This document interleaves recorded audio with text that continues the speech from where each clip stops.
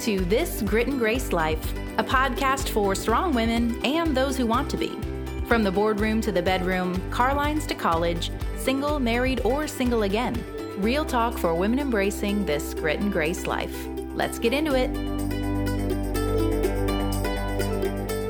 Well, hello, lady friends, and welcome back to another episode of this Grit and Grace Life podcast. I am coming to you, ragged, fragile. I am the desperate single mama of a three-nager, and man, that is tough. It's exhausting. Do you remember? I mean, it was a little bit ago for you. Yeah, it was a little bit ago. Just a little. Yeah. I do remember, though. The struggle is real. Yeah.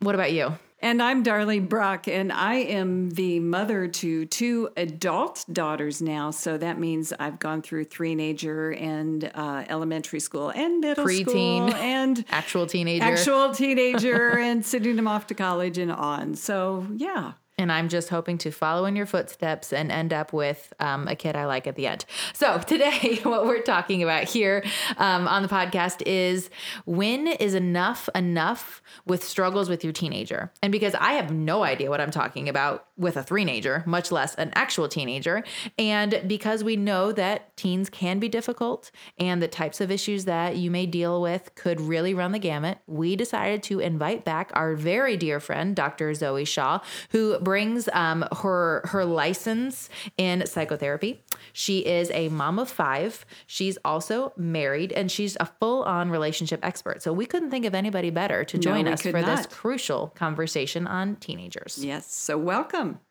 Hey, Thank Zoe. you, guys. Thank you. And as you're sharing about your children, and I love listening to you, Julie, talk about your three-nager. I have a 5-year-old at home. So How do I not know this? Yeah. My baby girl is 5, and my oldest at home is 16. So I'll have that whole gamut at home, from teenagers all the way down to she's still a preschooler. So basically, teach us all your ways. Very it's definitely true. Easier a bit with the 5-year-old because I've been through it a number of times. Yeah, that's true. Well, last time you joined us, we talked about a semi-difficult conversation of when is enough with the man in your life. And that got us thinking that you also may find yourself as a mom, a stepmom, adoptive mom, foster mom, with a season of difficulty with your child that you may be asking that very same question. When do I need to try something different, get them help, and how do I navigate difficult waters with a teenager?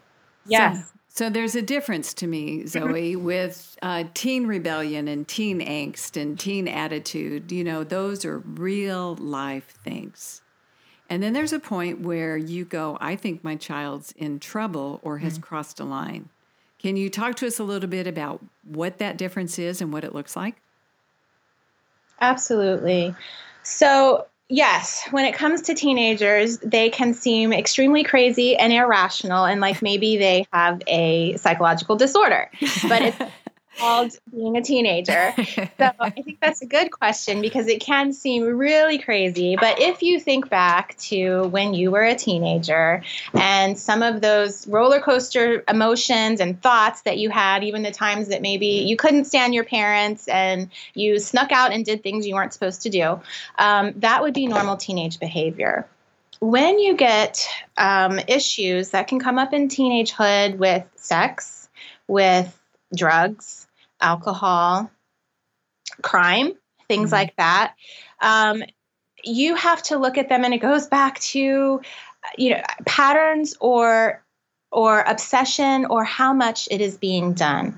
So if you're a teenager, obviously a good indicator would be grade slipping, would be changing of friends, would be how much time is being spent in isolation, would be knowing about some of the thoughts that they have, including moms snooping on your kids, looking at their social media and text, because here's the reality.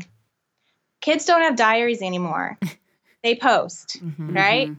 And we can learn so much about our children and their lives and their friends' lives just by keeping up with their social media and keeping up with their texting and their messaging, because that's where they tell the truth. So are you suggesting every mother should be a Facebook friend and should be following your child on Twitter or whatever format Kids don't they're use Twitter, on? Dar. I know, that's old, isn't it? Whatever format they're on. Are you saying follow them? You have to make them friend you? Darlene, I'm not suggesting it. I am saying it is imperative for parents to know what their children are doing.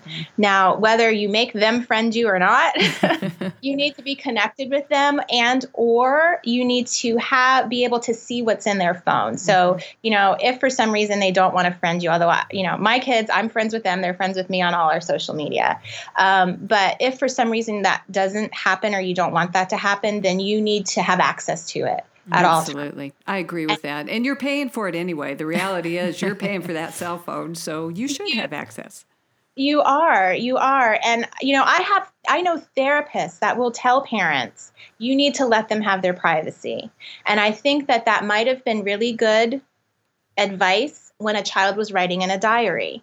But in this culture, in this time, we have to understand that the world is out there to eat our children. And that's a reality, not because the world wants to, but because of the way it's situated and set up, that it is so very dangerous, the internet world. And just like you don't let your 2-year-old run out into the street without you, letting your child be free on the internet without any type of supervision is deadly. It can be deadly. So yes, it's imperative. Not that it's nice. Okay. What do you say, Dr. Zoe, when that teenager looks at you in the eye and says, you don't trust me, Mom? Why don't you trust me? What's your answer? Well, it's 2 things. Number 1, you need to let your kid know that you love them and that you remember being a teenager yourself. And so it's not that you don't trust them as a person, but you understand how their brain works.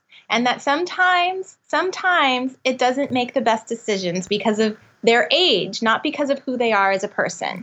That's number 1. Number 2 is that you don't have to, it's not them that you have to trust necessarily. It's the rest of the world, because you are aware of the influence that the rest of the world has on them. So it's not them, it's the rest of the world. It's not who they are, but it's just where they are developmentally. And, the reality is they're still going to say it.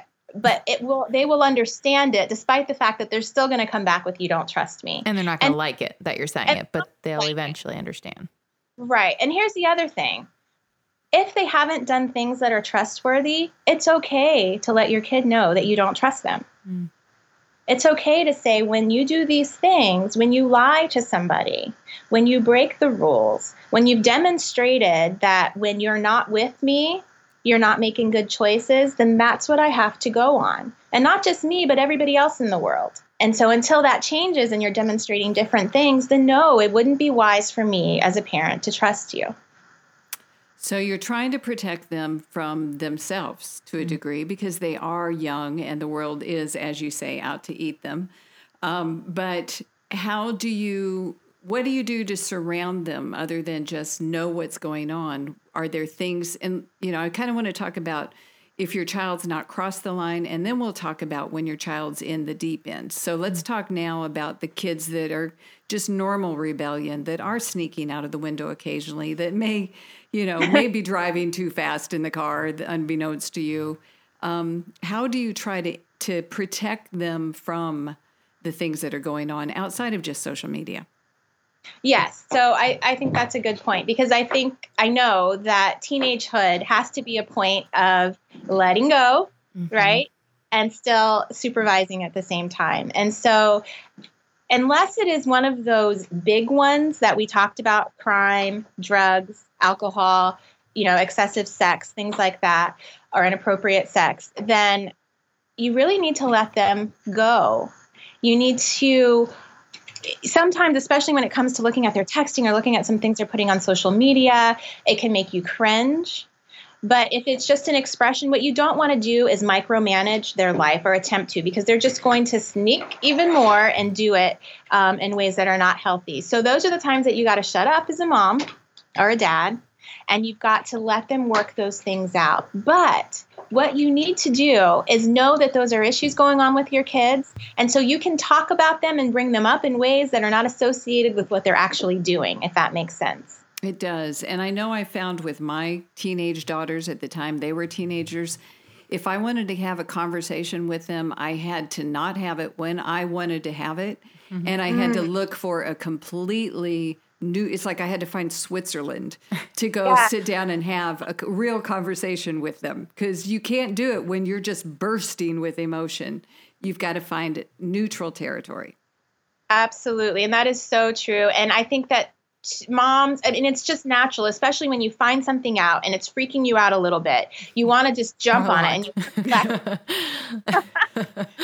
you want to do that. And that's your natural instinct because it's your baby and you want to protect them. But what you have to recognize too is that you have to speak in a way that they can hear you. And they're not going to hear that desperation because they're just going to hear it as you being a nag and you being out of control and blowing up about nothing.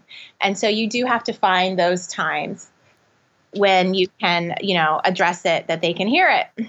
Okay. So let's say we have insulated them to a degree. We've set the rules. We have protected them in the ways we can. We have access to their social media, but then we discover that they're in trouble.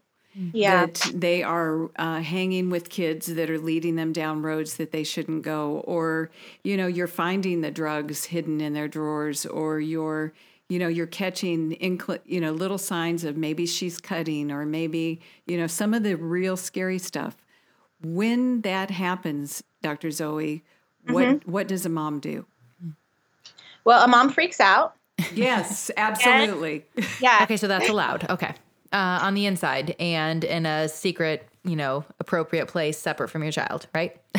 Right. So I think it's so okay to recognize that I'm feeling desperate and I'm scared and I'm terrified. And really what you're terrified is that you're screwing up as a parent, and you're terrified that your kid is going to have a life that, on the streets, in prison, and you go straight to worst case scenario, right? So yes, you do. If I've already had those thoughts, yes, I can imagine you have those thoughts with an actual teenager. Oh, yeah. The struggle. It is a struggle. And so what you have to do is try to tame that a little bit. And just like you said, Darlene, take a break and then come to them. And you need to address it straight on, head on. I found these drugs. We need to talk about it. And are you going to be honest with me? And you need to talk with your kid, with whether it's cutting, whether it's sex, drugs, alcohol. You need to be as direct as possible and try to give them the opportunity to be as direct with you as possible, which means you have to shut up and you have to listen, and you have to give them an idea that you understand to some extent how and why they got to this point. That's step number one. Step number two, I think that any parent who notices that there's any type of drug or alcohol abuse needs to go straight to Walgreens, and you need to get a test. You can get drug testing, and you test your kid, and you let your kid know that they are going to be tested on a regular basis. The thing at Walgreens tells you how often you need to test to whatever, and it will tell you whatever things are in your child's system. We need to know this kind of information. And then you know at least what it is that you're tackling. Good. I think that some things can certainly be handled within the family for a certain amount of time or tried. And I'm going to go back to that, same thing kind of with marriage, whether it's a week or 6 months, I think it's fine to attempt to address those things within your family, but you have to make changes. So if they're doing drugs, you need to find out which friends they're doing the drugs with. And you need to be adamant that those friends need to be out of your child's life. You need to have an agreement that your child wants to stop. If your child does not want to stop, then you need to go straight to therapy. Interesting. Wow, that's really specific and helpful. Yeah, awesome. And I think as a mom, you go, I don't want him to be mad at me. Am I out of my mind? Am I overreacting? Am I, am I? I don't want to bring it up too soon, or I'll push him even further away. Those kinds of things. But that's not true. We need to jump in. Like if they were running out in front of a car, we would run out after them. We need to take the same tact on the teenager, correct? Absolutely. We need to jump in immediately. But like I said, you jump in immediately with understanding, or helping them to understand that you get them. You're not jumping in to punish. You're not jumping in to condemn. You're jumping in to say, this is a problem. I don't think this is okay for your life for these reasons. And you need to maybe write them out or know what they are for you and your family. And we have to address this. And you'll probably get a much different response than if you're freaking out and yelling and screaming and, deciding that your kid is destined for whatever those horrible things are. But yes, you have to address it head on. And when it comes to drugs and alcohol, I wouldn't say there is anything that is too little. Nothing. So, well, you just mentioned, a punishment or a consequence. Is there a punishment and a consequence with, say, drugs or alcohol? Or there's just, now I'm testing you and this needs to stop? Well, I think it depends on the age of your kids, first of all. If we're talking about a 12-year-old versus maybe a 16 or 17-year-old, at some point, the punishment and consequence is not as important as the lesson, if that makes sense. So then it goes to natural consequences. So if you're looking at a 16 or 17-year-old who may be smoking pot, who may have dabbled in, some drugs at a party, you can punish it. But what is that really going to help when 2 years later they're going to be out in the world and they have the opportunity to do it? I think at that point there's more of consequence than punish. So when it goes to friends, like I said, you may call it a punishment, like, I am not okay with you associating with these friends anymore. Now, they'll certainly feel that as a punishment, right? Yeah. But if you talk to them about why it is and why it's so important, and that it's not a punishment as much as it is a consequence to that action, and more preventative, as long as they agree that they want to stop. If they don't want to stop, like I said, you need to go to therapy, rehab, and then it's more of a mandate, but still, I wouldn't necessarily call it a punishment. Do you ground a kid from activities or things like that? I would say no. It's a deeper issue than that. So they say to you, okay, fine, Mom, I'm going to quit. I'm not going to buy any more dope, or I'm not going to do whatever the do is. And you believe them, and then you find it again. Well, no, you don't believe them. Okay. I like that. I actually like that. So we're supposed to be suspicious and very confrontational as mothers. I'm in. Okay.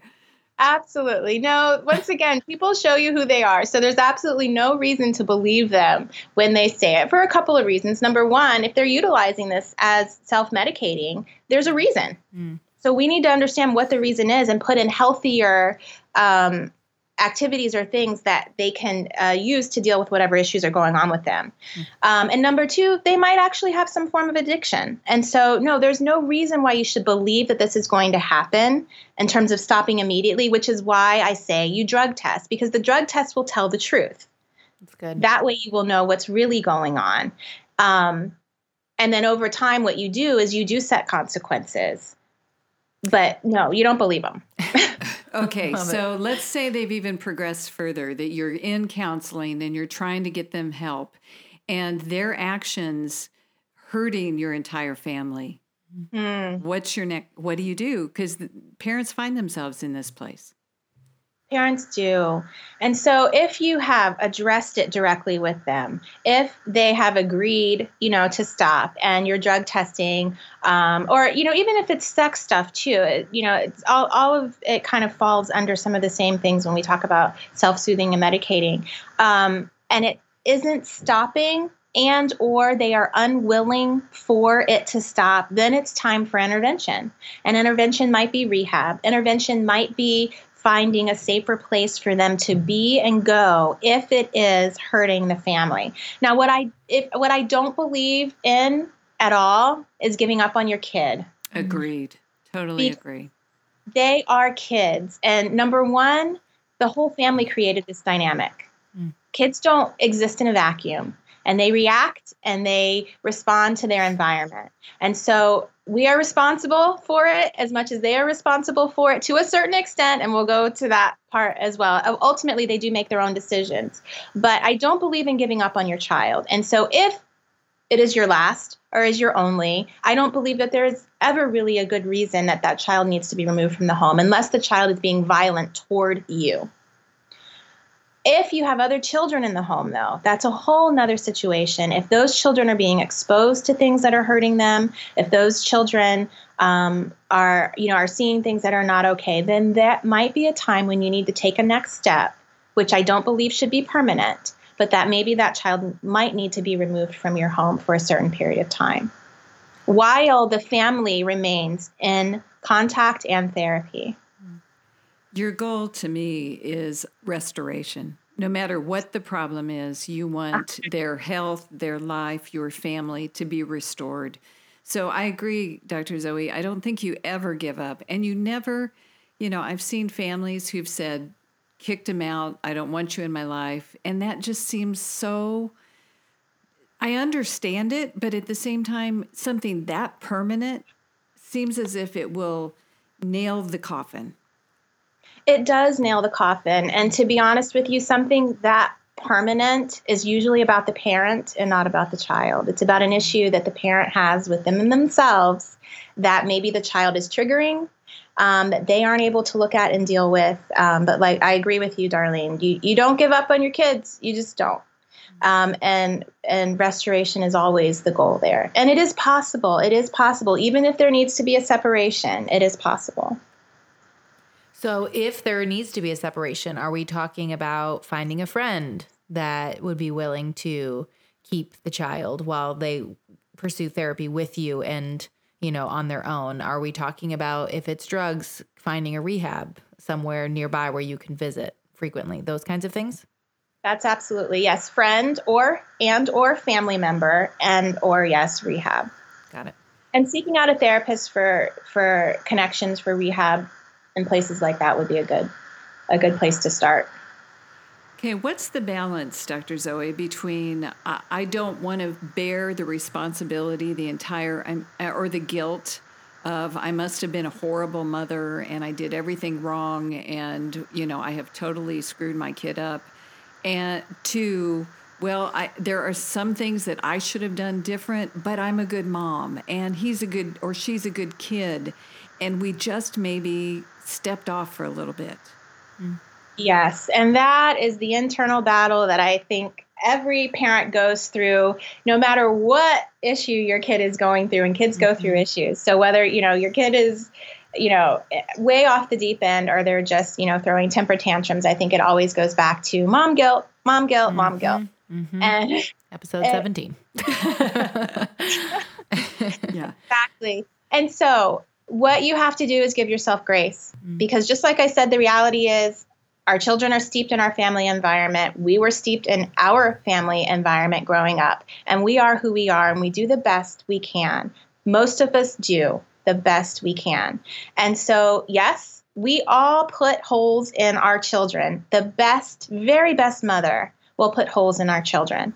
And those holes actually are necessary for creating strength in our children long term. And so I also say don't give up on your child, because teenagehood, they're still developing. And yeah, they might go way off the deep end, but it doesn't mean that they won't come back if you know that you continue to instill positive things in them. And so even if you have messed up as a parent, as long as you are alive, your kid needs you, and there's still opportunity to invest really good things in them. You have to do some of your own work.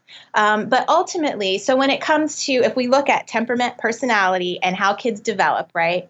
The same parent can do the same thing to one child and have a very different outcome. Oh, boy. Doing the exact same thing to a second child. And that is based on temperament and personality. And so we cannot take on that full responsibility in terms of blame. I think as parents, we do what we can and know that we've planted seeds, and what they are supposed to be is what they are going to be, if that makes sense. Mm-hmm.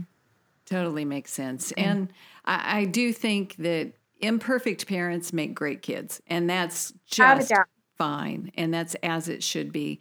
It's just being willing when you're in a position where, you feel like you're not communicating with this little human that you don't understand at all, to say it's going to get better. And in the small things, the normal rebellion, the stomping up the stairs and saying, I don't like you, and you want to go, well, I don't like you either right now. So that works for both of us.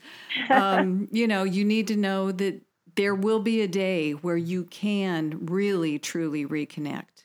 Yes, that is so true. If you are willing to continue to stay in it and continue to do the hard things with your kids, talk about the hard things with your kids, and be there. I think the problems when you look at adults who have absolutely no relationships with their parents is that the pain got too great and parents weren't willing to stick in it. And when it comes to childhood and adulthood and parental-child relationships, the parent is 100% responsible for maintaining and creating a relationship with a child until they are an adult. After that point, whatever adulthood is, it seems to be just expanding into the 30s these days, but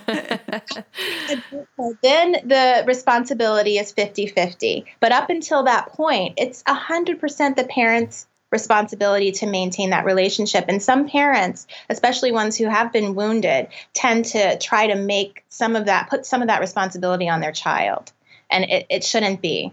Well, and you cannot go through a child's teenage years without having your heart stabbed. Even in the little things or the big things, you will be hurt. You will feel like that child does not love me. That child does not care about me. That child just told me that if I was out of their life, they would be a happier person. And it hurts. It hurts. It does. It hurts. And it's devastating because, just like the Disney princess dream that we have as women getting married, we also have that same princess type. It's not princess. What is it? But it's that same kind of fantasy of, I'm going to have this baby and they're going to love me and I'm going to love them and it's going to be so perfect and I'm going to be the best mom, not like my mom, right? Right. And then life happens. And the reality is, yes, Darlene, you've been through it. I'm going through it. And you're right. They hurt you because they're human and we're human. And we do tend to feel that way, that they don't appreciate, and I've given all of this, and I'm doing all of this. And we take it personally when it's not personal. It's their development. It's personal. And you need to realize that from about the time they're 12 or 13 until they're usually in their early 20s, that you become dumb as a brick. And they just know that they understand life and you don't. But you get really smart again when they're in their early 20s. It's amazing how your brilliance has gone through the roof. Isn't that funny? Yeah, it's so true. And I remember, I look back, and maybe Julie, you can look back and remember going through that, with your parents or your caretakers. I think of adolescence as a teen. So when I think about adolescence, I think of this is a adult body that's going through toddlerhood. So it's the same developmental process. And you look at a toddler and it's, no, I can do it. Me do it, right? And they're trying to assert this independence. And then in the next second, it's mommy, I need you. Mommy, right? And adolescents are going through that same. The problem is it's in an adult body and they're expressing it in a totally different way that's not nearly as cute as the toddler. But they need us in the exact same way. That's a really good example. I like that a lot. So keeping in mind that I don't have a teenager, but as I'm hearing you guys talk through, the kinds of things that are important to do and to not do when you see your child going through these normal and then maybe moving more into struggles that are maybe less normal but more serious, something I keep thinking, is this the type of season where you really want to make sure there's someone in your child's life that you trust, that they trust, that can be a mentor, so to speak, someone who's maybe a safe person for both of you, that can kind of help share that, that shepherding type of relationship with your child? Absolutely. I think that's such a good point because, as a teenager, it's hard to share things with your parents. You know how your parents feel, and your parents get all uptight over little things, whether even when they try not to show it. And so it's really hard as a teenager to be able to kind of share your development, in that way with your parents. And so having somebody, and a parent really starting that is great. I have that with my kids. Their godmother, my best friend Rosie, and her husband, we have set up for both. And I am the same with their children. And their children have come to me and told me things that they can't tell, their parents. And my kids have told my, Rosie and Kevin the same thing. And it's important. And having a kid know that there's another adult someone who has some kind of wisdom that can hear them out makes such a difference, because otherwise they go to their friends, right? And it's blind leading blind. Yes. Yikes. So scary. Yeah. And so I think it's important to set that up. If you have a friend, or there's someone in your community that could be of help and is willing to invest in your kid, please, please, please reach out to them and let him have or her have those conversations with your kids, so that your kids know that there's someone they can turn to, and give your kids that permission too, knowing and understanding that that's a natural phenomenon, that you don't want to always share everything with your parents. Yeah, we have a couple in a family that we're real close to that my daughters call their bonus mom and dad and their bonus family. It's like the add-on, and it works really well because they can say things that I can't. Yeah. And it's the kind of thing that I'm seeing, like, it seems like if you wait until your child may need this person, it might be too late. They might see right through your plan. So even, trying to think when they're younger, if they're 5, 6, 7, who do they have a connection with outside of me and or their dad, that I can really foster that relationship to continue to be connected. So as they get into those more difficult years, they already feel like they have another safe person that they can be a part of. Right. I think that's a really good point, is that connection, needs to already be there to some extent. And for that person to go to your kid and let them know, hey, listen, I'm here. And I have to say that I don't know about other women, and I don't know about you, Darlene, but for me initially there was a kind of a feeling of jealousy, like, wait, why are you, I'm your parent, why are you sharing this information with somebody else and not me? But I think as parents, we have to get over ourselves and recognize that it's about what's in the best interest of our kid, right? Not about our feelings. No, and I think every mom has that. I'm the mom. Nobody else needs to be that. And so, yeah, you do always have that emotion. But then, you realize, I have seen, of course, now with my adult daughters, I have seen rich relationships that have made them so much stronger from other women that I'm really thankful for, that I couldn't have done. So absolutely. Yeah, it's great. That's good. Well, I'm going to make sure when I put the show notes together for this episode that I first link back to the other episodes you've joined us on, Dr. Zoe, because we always love hearing from you. I'm just so encouraged every time we get to be together by your wealth of knowledge in so many different areas. So I'll make sure to link to those. But I also want to just give you a chance to share with everyone how they connect with you outside of this time, your social media handles, your own podcast show. Maybe they even want to get in touch with you because you do have the ability to be their therapist even remotely. So share a little bit about how someone may connect with you outside of this Grit and Grace Life podcast. Absolutely. So my website is www.drzoeshaw.com, DRZOESHAW.com. And all of my social handles are Dr. Zoe Shaw. And my podcast is called The Dr. Zoe Show, Redefining Your Superwoman. And you can find that on iTunes, Libsyn, Google, and Stitcher, I believe. All of the things. Yeah. So we will make sure that that's easy for you to click over and find her. So Dr. Zoe, when it comes to teenagers, their privacy is not paramount. We need to step in when we see trouble, and we need to go in like a bull in a china shop. Is that correct? That is correct. And when we say their privacy is not paramount, I think the illusion of privacy is very important. And so I think it's it. Yeah, for us to respect that, but still we need to know. So we need to snoop and we need to see things, and we only need to bring them up when they are big, major. Yes, that's perfect. Perfect. Love it. Well, thanks again for sharing with us on this episode, and we will certainly be having you back again soon. Okay, thank you so much, ladies. You have a great week. Okay, so some of the stuff we've talked about today was pretty difficult, but you can do hard things. You've got grit and grace. You can. Here's a simple quote to end the episode. Growth is painful. Change is painful, but nothing is as painful as staying stuck somewhere you don't belong. All right, here's to another week of Living with Grit and Grace. Thanks for listening to another episode of this Grit and Grace Life podcast, brought to you by the Grit and Grace Project. Take a few minutes and head over to iTunes to rate and review the show so more people can find us. And be sure to subscribe so you never miss an upcoming episode. If you can think of a friend who could benefit from this episode or the show in general, please be sure to share us with her. And for all the details on today's episode, find the show notes by heading to thegritandgraceproject.org. You can follow us on social so you miss nothing that we're sharing throughout the week on all things living a grit and grace life. We'll catch you on the next one.